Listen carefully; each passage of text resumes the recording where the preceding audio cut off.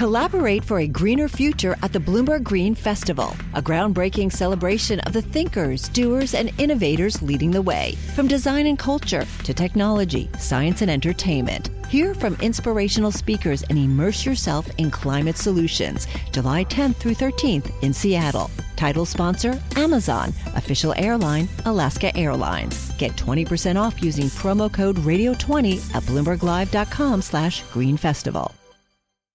Hello, I'm Eben Novy-Williams. And I'm Mike Lynch. And I'm Michael Barr. This is the Bloomberg Business of Sports podcast, where we explore the big money issues in the world of sports. Today, we begin with soccer and reports that Premier League players do not want to play during the COVID-19 outbreak, which could be a major blow to the league's hopes of resuming play this year. Eben, can you blame them?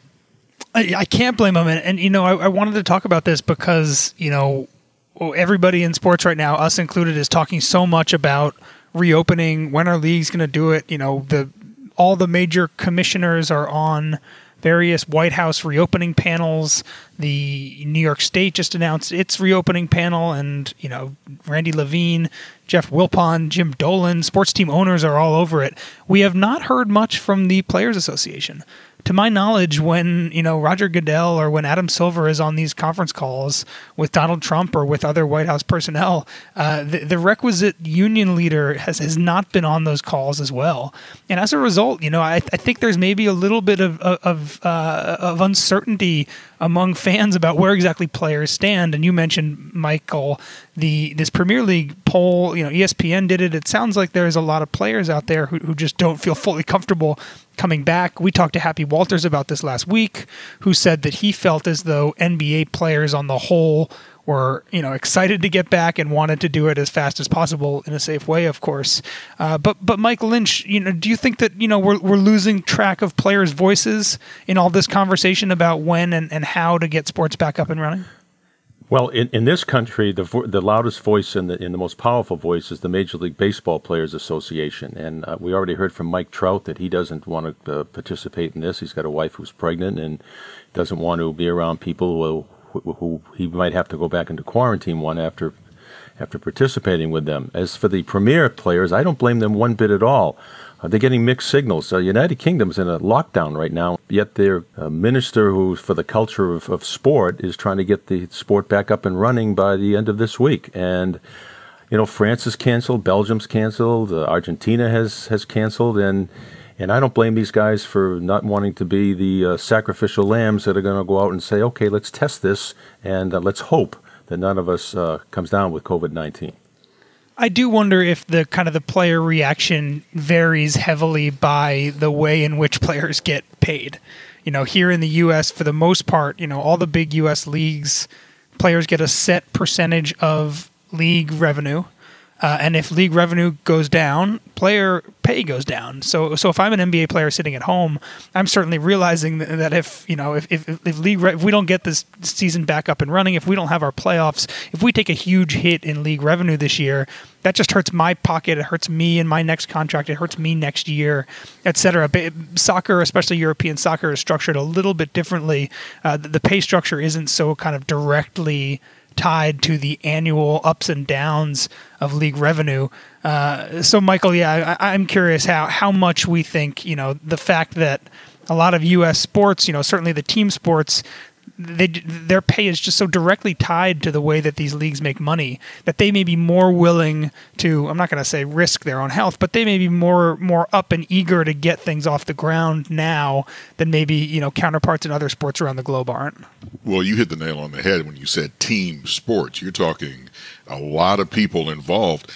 There's a story out of the Telegraph in Britain where they want to hold boxing matches in a TV studio, where it would just be the two boxers and the promoters and, of course, the TV crew, which is totally different than when you have a team sport. I could see that, the boxing match happening, they want to get that around by July, and I could see that happening. Whereas when you talk about a big team sport, I just don't see that coming in the future. Yeah, a lot of these individual sports, boxing a good example is if these guys aren't fighting, they're not getting paid, right? So I can certainly understand, maybe some desire on their end to get back up and in the ring as soon as possible. I would guess that as here in the U.S., as we get closer and closer to an actual understanding of how the NBA plans to get its season back off the ground, how the NHL plans to get its season back off the ground, how MLB wants to start its season, I would think at that point we're going to start to hear a little bit more from the players' voices, the players themselves. They have a tremendous amount of leverage when they use it properly. I think we're going to hear them more and more moving forward. Hi, I'm Ron Kraszewski, Chairman and CEO of Stifel. Financial advisors. If you're not growing your practice, you're losing market share. Stifel is a growing entrepreneurial, advisor-centric firm built for successful advisors like you. Imagine having the resources of the largest wirehouses and the support of the boutique shops, but none of the bureaucracy to get in the way of you serving your clients. At Stifel, it's your business, your book, your clients. I always tell the advisors we're recruiting, I want you to come to Stifel and double or triple your business. Most of them laugh and shake their heads, but I'm serious. Don't take it from me. Take it from Stifel's #1 finish in J.D. Power's 2023 U.S. Financial Advisor Satisfaction Study. So, there's a reason why 148 financial advisors joined Stifel last year. Come join us and find out why Stifel is the firm where success meets success. Visit www.choosestifel.com. Stifel Nicholas and Company Incorporated, member SIPC and NYSE. You know success when you see it. Or you think you do. The people in the spotlight. Athletes, actors, artists. But what about the people behind the scenes? The ones who make it all happen. The lighting engineers, the sideline photographers, the caterers. They're small business masterminds. And if there's one thing they have in common, it's making their money work harder. That's why they have a business bank account with QuickBooks Money, where they are now earning a generous 5% annual percentage yield. Yes, 5% APY. Making your money work as hard as you do? That's how you business differently. Learn more about QuickBooks Money at quickbooks.com/5APY. Banking services provided by Green Dot Bank, member FDIC. Only funds and envelopes earn APY. APY can change at any time.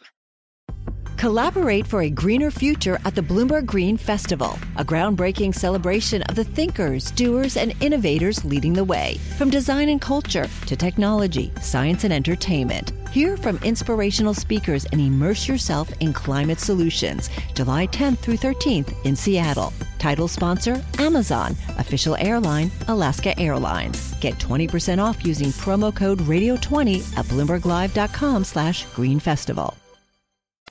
Up next, let's talk football rights and media rights with a new deal between Amazon and the NFL. It looks like Amazon will be getting exclusive rights to a Saturday game this season, if there is one. Happen? Yeah, this is, no kind of big surprise here. The NFL is extending its partnership with Amazon, which, for folks who don't know, they get to simulcast a bunch of Thursday night games every year. The big wrinkle, as you just mentioned, Amazon for the first time is getting exclusive rights to 3 games, one in each of the next 3 seasons.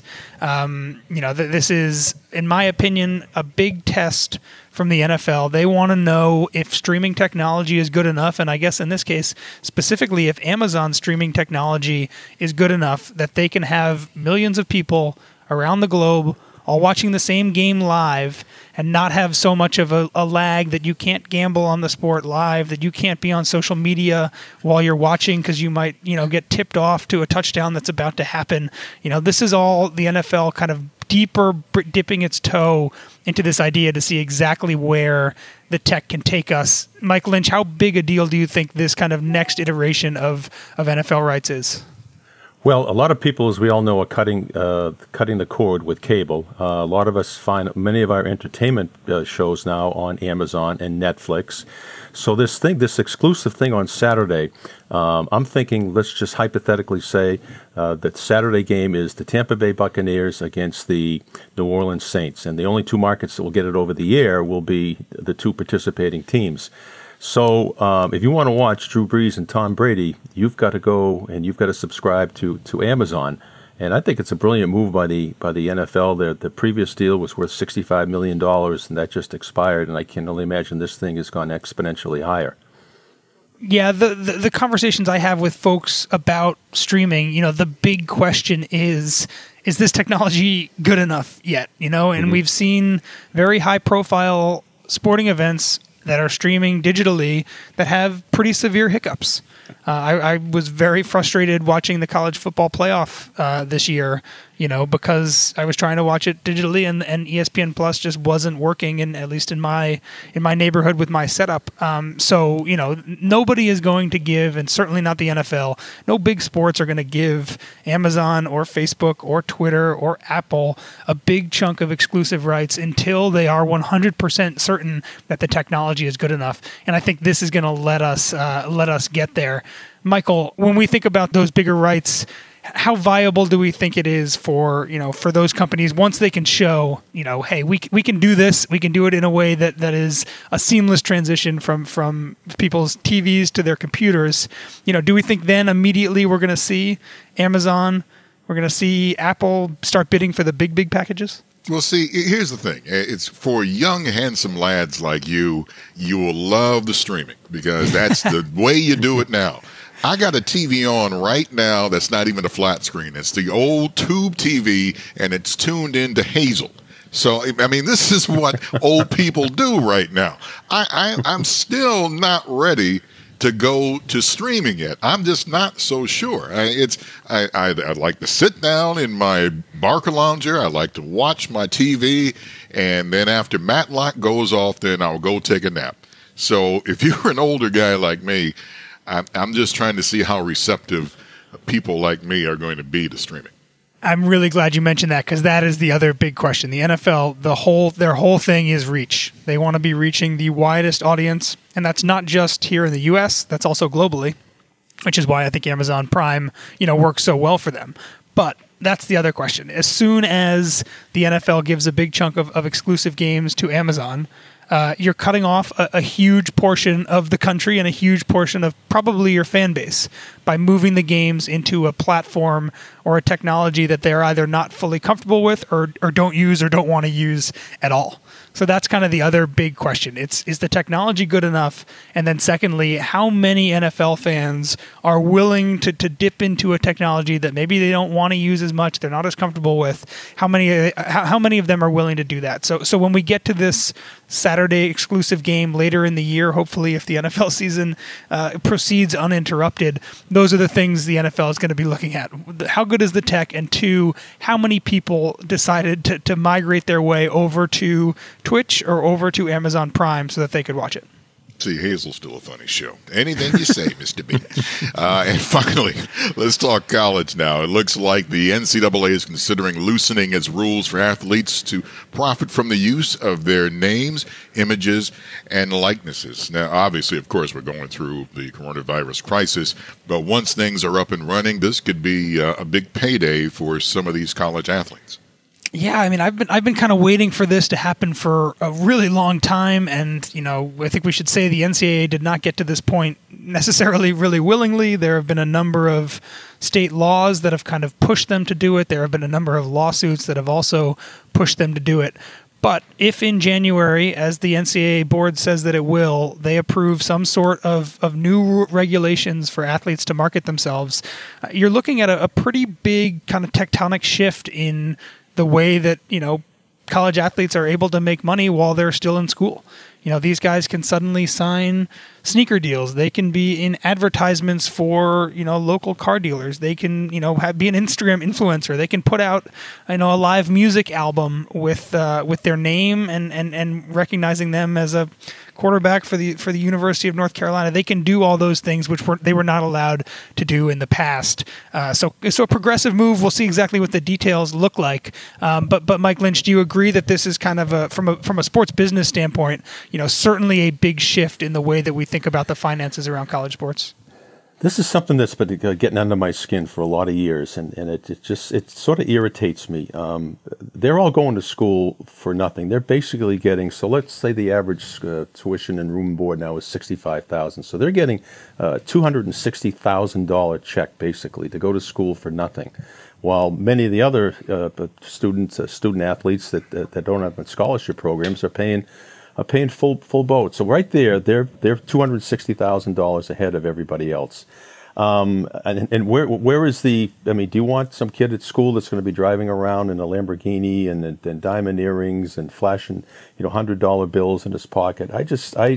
There's got to be some type of regularity. Maybe put the money in a trust until the person graduates from college, if they allow them to use their likeness and their name and go to autograph sessions. But to stuff the money into their bank account right now is 18, 19, 20-year-old in college. We all were that age, and if we had more than $10 in our pocket, we felt like we were Joe Millionaire. I think this thing has got a lot more wrinkles to be ironed out before I'm happy with it. Yeah, it's true, and we're going to get all those. I mean, some of the big questions that I have: can an athlete sign a partnership that goes kind of directly in contrast with a partnership that its school or team already has, right? So if I play for University of Texas, which is a Nike school, can I sign a deal with Under Armour? Those are one question. Another question, is group licensing going to be available? Those are the types of deals that let the college football video game happen again, or the college basketball video game. Is that going to be allowed? Are kids going to be able to work with their schools so that they can kind of share marks? It's certainly more valuable if you're the starting quarterback at Texas A&M, if you can appear in ads wearing a Texas A&M uniform, that probably increases your potential marketing value more than it does if you have to just show up in street clothes. So a lot of questions that the NCAA needs to be answered. I guarantee you that they will also be kind of pushing the preserving of amateurism in some form, regardless of this. They're also kind of going to Congress right now, hoping, kind of begging, praying that Congress will step in and protect them both from lawsuits and also from the kind of the more progressive state laws that I think got us to where we are right now. Michael Barr, we spoke with Happy Walters last week about the financial benefits for a lot of elite high school basketball players who, instead of going to college basketball, go and play professionally in New Zealand or in Spain. And he mentioned one of his clients who made over $1 million between his actual pay, salary, and his leaning shoe deal. Do we think that this maybe helps the NCAA tip the scales a little bit in that, as Mike Lynch just said, if you're an elite high school player right now, going 1 year to college means that you're essentially putting your earning potential on hold. Under these new restrictions, there's at least some way out there where you can kind of capitalize on your fame and put some money in your pocket while you're playing college basketball. Well, I agree with what was just said earlier, what Mike said, and what you're saying is that you at least put some money away for a young man. I mean, and I remember when I was 18, 19 years old, and I had to borrow Dad's car, and after you cranked it up, I could take $20 and take a date out and have a great time, and then go to the movies on that, too. Now, can you imagine today? Like you said, you have a Lamborghini and you got $100 bills in your wallet, and you have change after all that when you went to the movies and taking a date out to dinner. It may have been Denny's, but still, I had a great date. And can you imagine today with a kid who's driving a Lamborghini and $100 bills? He's going to blow all that money and not have anything saved away. At least this way, under this plan, you have some money socked away, and then later on in life, if you want to invest in something, the money is there for you. You're not going to be broke. Yeah, I mean, we'll see exactly what the final ruling is in terms of what it's allowed, what the structure looks like. Personally, I'm fine with however they want to spend it. I mean, the fact is, they're college athletes right now are generating billions and billions of dollars, and they're not seeing anything close to, in my opinion, kind of the requisite amount back for that. So yes, no question, we will be hopefully, starting, they're going to vote on this finally next January. The plan is for this to be in place for the school year that starts next summer. So not this summer, but the one after that. But hopefully, maybe a step in the right direction for the NCAA in terms of, getting athletes and getting students, so a little more freedom, financial freedom especially, to market themselves moving forward. This is the Bloomberg Business of Sports podcast. I'm Michael Barr, along with Mike Lynch and Eben Novy-Williams. We're here each and every Monday, Wednesday, and Thursday exploring the world of money and sports. Join us again at the end of the week. We're speaking with Angela Ruggiero, co-founder of the Sports Innovation Lab, former Olympic athlete, former IOC member. It's going to be a good chat. And don't forget to subscribe to the Bloomberg Business of Sports show wherever you get your podcasts.